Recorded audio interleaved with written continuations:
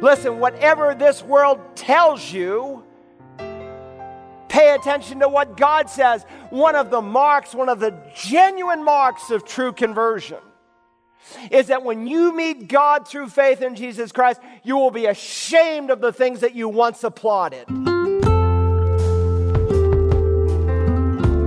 Hello and welcome to Search the Scriptures, the Bible teaching ministry of Dr. Carl Broggi.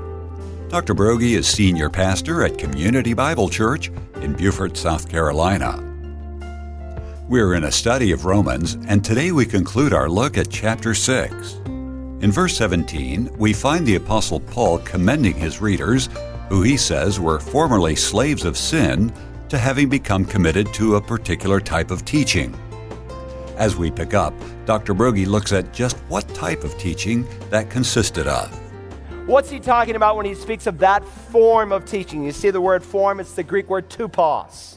We get our word type from it. We've studied types before in the Bible, where in the Old Testament, God gives an illustration of something that prefigures what Jesus Christ, what Messiah would ultimately do.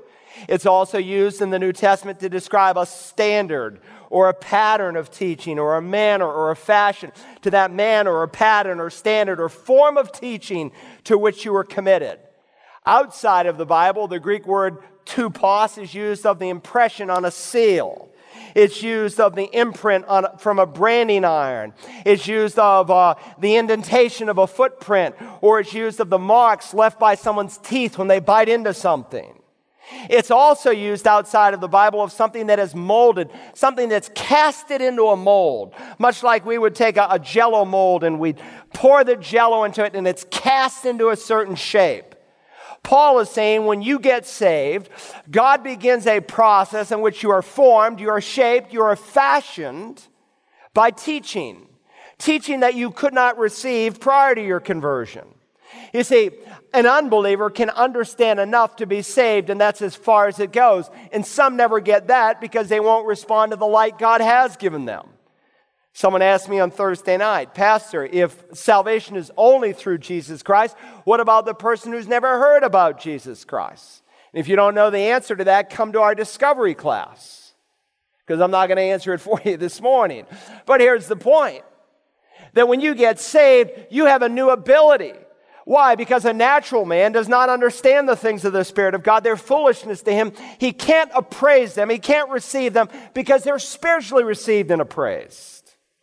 But when you get a new heart, you get the mind of Christ, and you have a new ability in which to receive truth. So what is it that molds us? The truth, the doctrine, the teaching. When we come to Romans chapter 12, he'll tell us to present ourselves to God as a living sacrifice. And then he'll say, don't be conformed to this world, but be transformed through the renewing of your minds.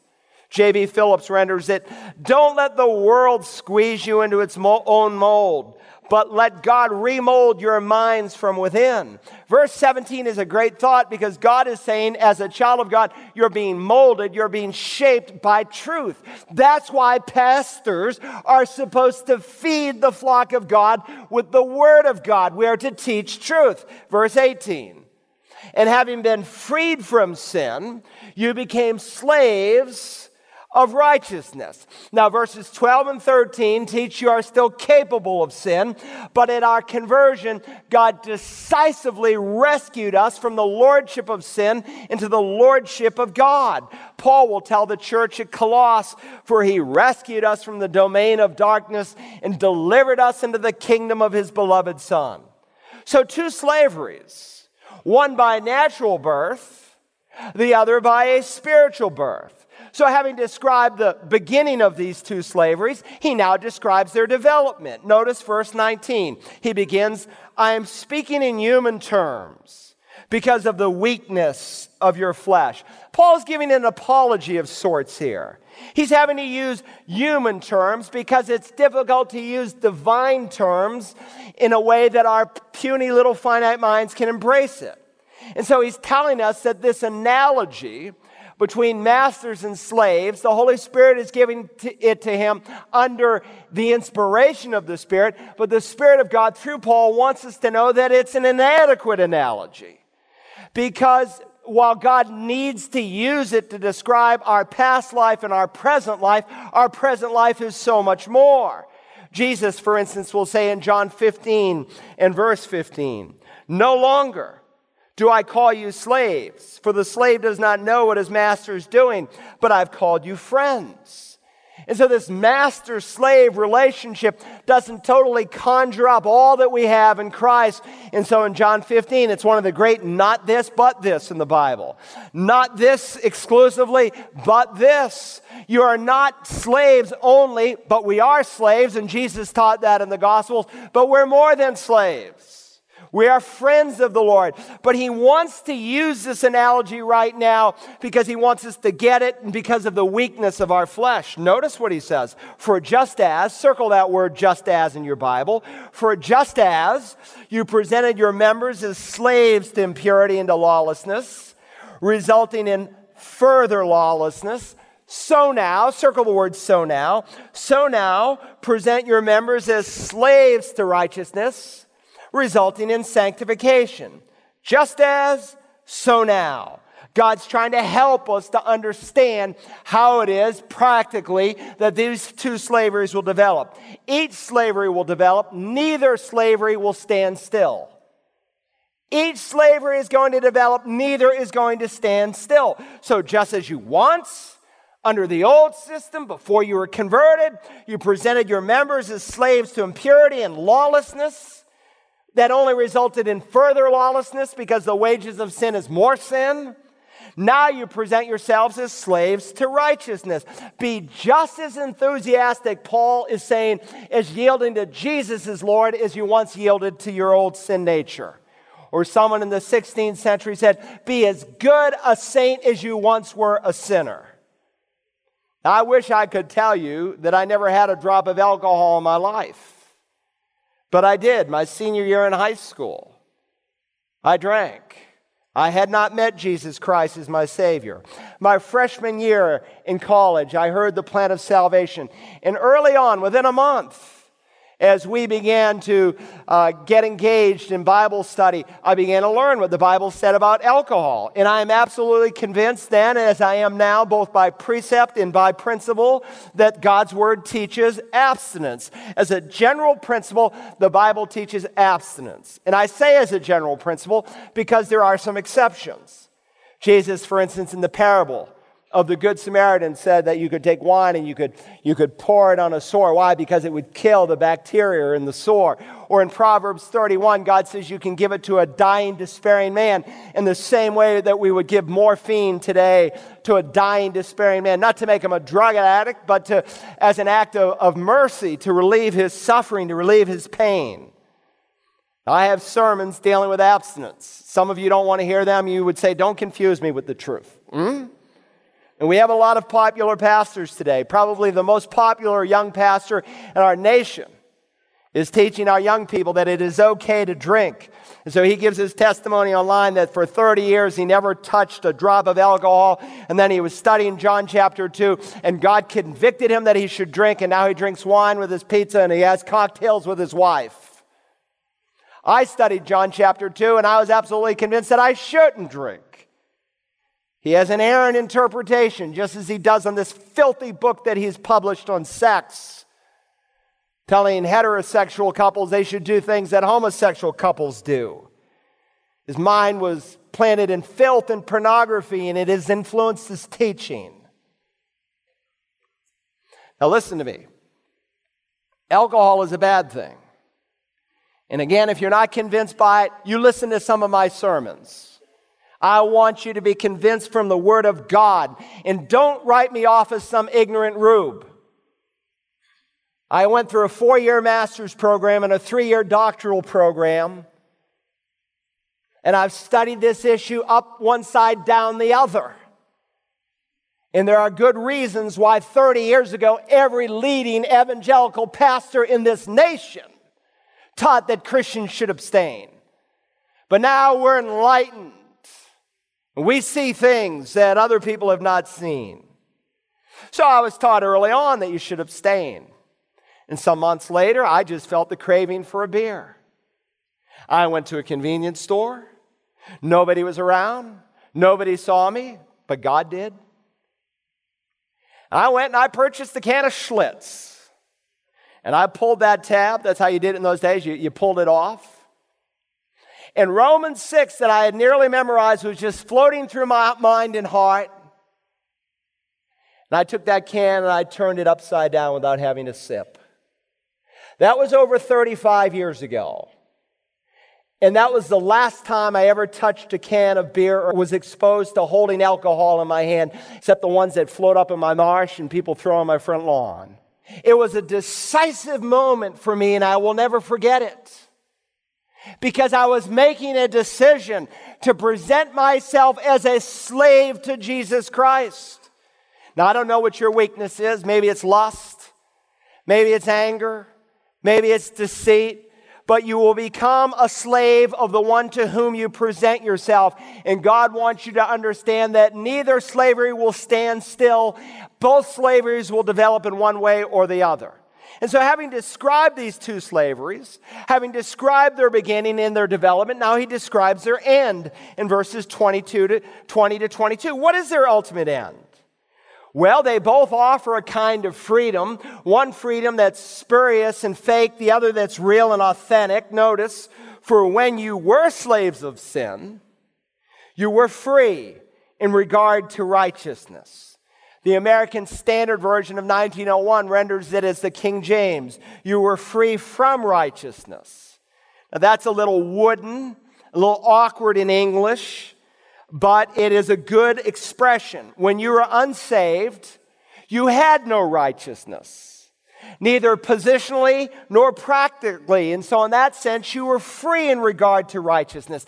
You were like the prodigal son who wanted, quote unquote, freedom. So he left home to enjoy himself. And in his rebellion, he fell into deeper slavery. And his sinful desires multiplied and expanded to the point where he was serving pigs.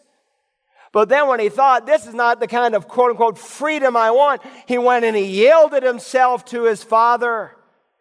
But before his conversion, he was free from righteousness. Well, God wants us to understand that when we become believers, we take on a new righteousness and there's a new freedom, which brings us to my final point, and that's God's outcome from these two slaveries. God's outcome from two slaveries. The freedom of verse 20 is not true freedom. So Paul asks the question in verse 21. Therefore, what benefit were you then deriving from the things of which you are now ashamed? Rhetorical question. Answer, no benefit at all. Now, Paul mentions a word in this verse that has virtually disappeared from our vocabulary today. And it is the word ashamed. And there's a sharp contrast in the book of Romans between the conscience of a lost man as he develops his slavery into sin and the conscience of a saved man. If you remember in Romans 1, we saw those three great statements as God gives a society over, as God abandons the people. And what you see in Romans 1, the Bible teaches in the Olivet Discourse, God will ultimately do with the whole world. And I believe we're seeing that in our day. God gave them over 3 times over. God gave them over to impurity, and so sexual immorality expanded. And that sexual immorality, whenever a heterosexual culture is immoral and it becomes widespread, it gives birth to homosexuality. And so God gave them over into homosexuality. And then the third great, and God gave them over, and there's that awful list of the heinous things that we are seeing witnessed before our very eyes in this day. And when you come to the end of the chapter in 132, he says, and although they know the ordinance of God, that those who practice such things are worthy of death, they not only do the same, but they give hearty approval to those who practice them. When a society defends sin, when a government applauds heterosexual sex outside of marriage, when they encourage as a civil right homosexual sex, when they applaud things that God calls evil, that is a nation that is under the wrath of God, and that is a world that is being given over and being prepared for judgment.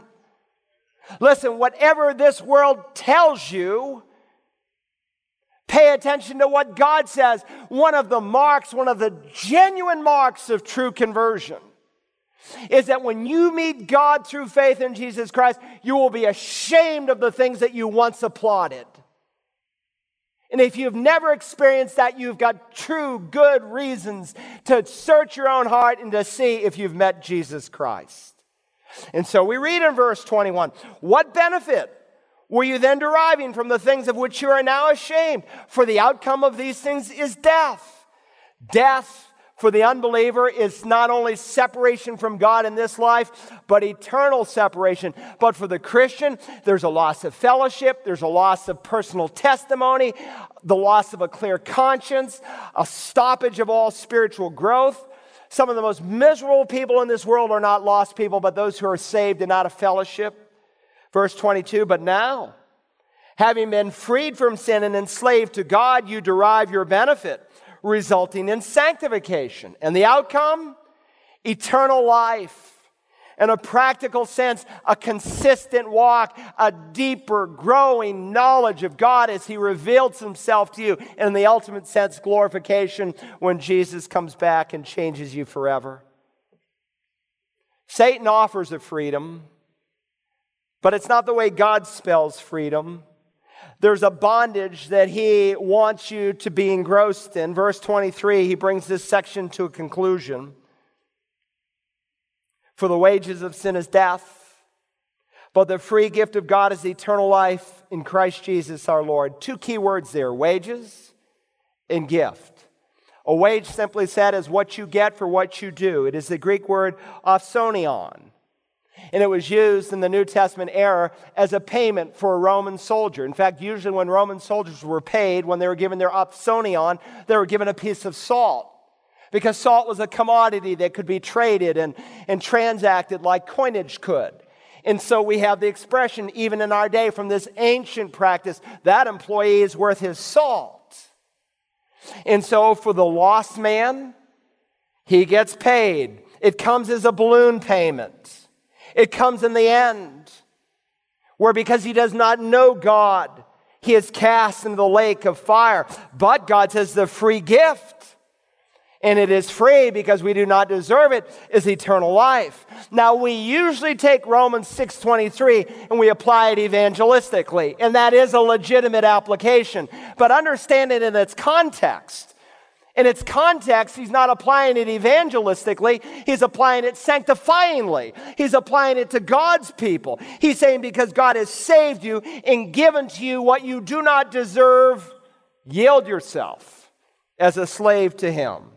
So Paul began by discrediting the false teachers of his day in verse 1 when he asked the question, are we to continue in sin?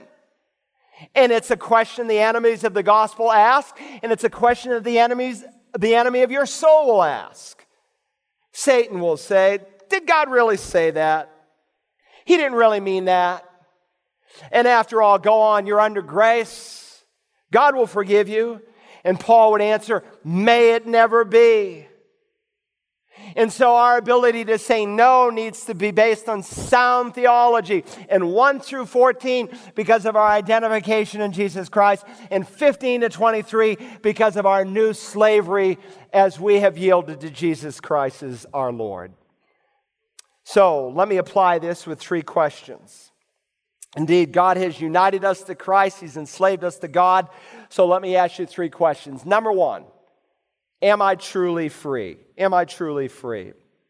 Jesus, when He spoke to the religious leaders of His day, He said, you shall know the truth, and the truth shall set you free. The Bible teaches that if you've been saved, that you've been bought out of the slave market of sin. Now you might be asking, well, what benefit is that? What advantage is there to being a slave of God when before I was a slave of sin, it seems to me that I'm still a slave? Well, if you think about it, freedom is not total. If you think about it, freedom is not total autonomy because no one is truly independent. Biblically, as I said at the start of this message, freedom is not doing whatever you want to do. Freedom is doing that which you ought to do. I have the freedom to swing my arm, but it stops when it reaches your face. My liberty ends where your nose begins. Freedom is slavery to the right master. And when you've been saved, you'll say, God, I am yours. Whatever you want, I willfully am your slave. So I would ask you this morning, are you free? Secondly, we might ask ourselves this morning, if I am truly free, then why do I struggle with sin? Well, apart from not knowing the plan of sanctification, let me give you some other reasons given in the New Testament. One, because we like it. One reason we like it is because we're tempted to sin. And temptation is fun when acted on. Is it not? Temptation is tempting because it's tempting. If something is not tempting, then it's not temptation.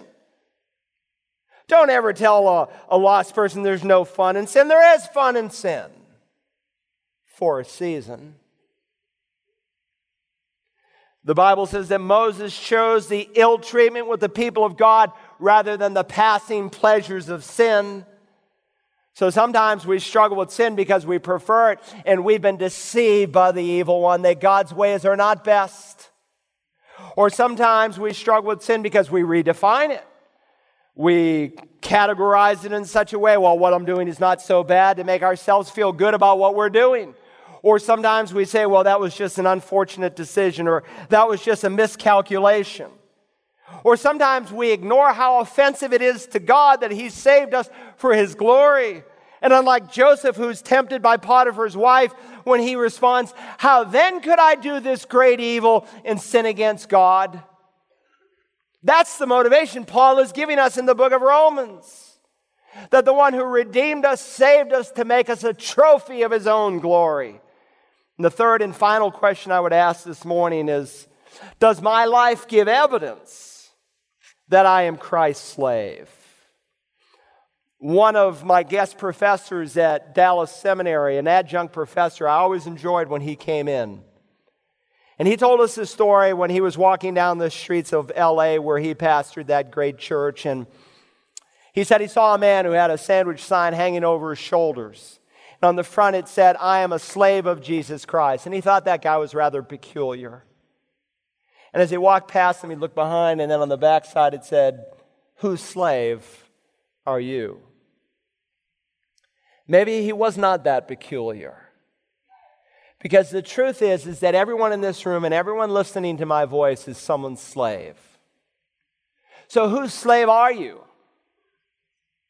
What characterizes, what typifies the tenor of your life? You say, I want to become Christ's slave. Well, the key is here in this final verse. For the wages of sin is death. But the gift of God is eternal life through Jesus Christ our Lord. You can choose your master, you can choose sin, or you can choose the Savior. You can choose your master, but you can't ignore the consequences. If sin is your slave, the consequence is the eternal lake of fire. If the Lord Jesus is your slave, life now and life in heaven forever. Now notice he says the free gift of God. The word for free gift is one word in Greek. It's the word charisma. In fact, from the root of that word is the word charis that we translate grace throughout the New Testament. You could render it, but the free grace of God is eternal life. He doesn't describe eternal life as a wage, but as a free gift, because none of us deserve it. You can go to heaven if you will place your faith in the work of Jesus Christ, if you will come to Him and offer yourself as His slave. Have you done that? Have you received the merits of His cross? Some of us have not. And I fear you will leave the same way you came in this morning. And God says you can be saved today because salvation is not something you earn. It is a gift that you receive. Have you received it? If you say no to God today, God says, I want you to be saved today, and you tell God no, you know what you're going to do? You're going to, according to the Bible, harden your heart. And there'll be another callus put on that heart. And for some of you, today could be the final day where the final callus is put over your human heart. Do you know that you can cross a line that you cannot cross back over? It's not entirely true where there is life, there is breath, spiritually speaking. Because you can cross a line that you can never cross back over. Jesus said they could not believe because they would not believe. And you can tell God, no, no, no, no, no, no, no, no, no. And eventually He will say, I will give you your wish. And you will never again want to respond to the message of this book. Let's stand together for prayer. Now, our Father and our God, we thank you this morning for the amazing grace of Jesus Christ. I pray today for someone who is here, who is uncertain of their salvation. Help them to see that salvation is not something earned, but humbly received.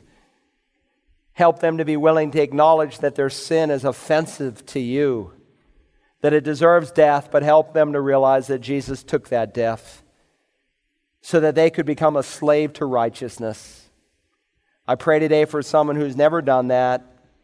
You said today is the day of salvation. When you hear His voice, don't harden your heart. Today I invite you in simple childlike faith to say, Lord Jesus, save me. Now, Father, for those of us who have met you in conversion, help us to understand these liberating truths as we walk through this section of Scripture. That we now have a new choice. That we can present ourselves as slaves to the Lord Jesus, as living in holy sacrifices. Help us this afternoon, this evening, tomorrow, in the daily choices of life to present ourselves to Him, the members of our body, as slaves of righteousness, knowing that we become a slave of the one whom we obey. Father, as I've been preaching, you've been speaking to the hearts of men and women in this room. And some who have made some bad choices and some sinful acts. And those things have a hold on them. Help them today to begin to make right choices in Jesus Christ. And we ask it for His honor. Amen. To listen to this or any of the messages from our series in Romans, why not download the Search the Scriptures app for iPhones, iPads, and Android devices? Just visit your iTunes Store or Google Marketplace and search for Search the Scriptures with Carl Broggi. You can also listen to or download this or any of our Search the Scriptures studies from our website, searchthescriptures.org. And of course, if you would like a CD or DVD copy, you can always call us at 877-787-7478 and request program ROM30 entitled, Whose Slave Are You? Tomorrow, when we continue our study in the book of Romans, we'll look at becoming released from the law. Join us then as we search the Scripture.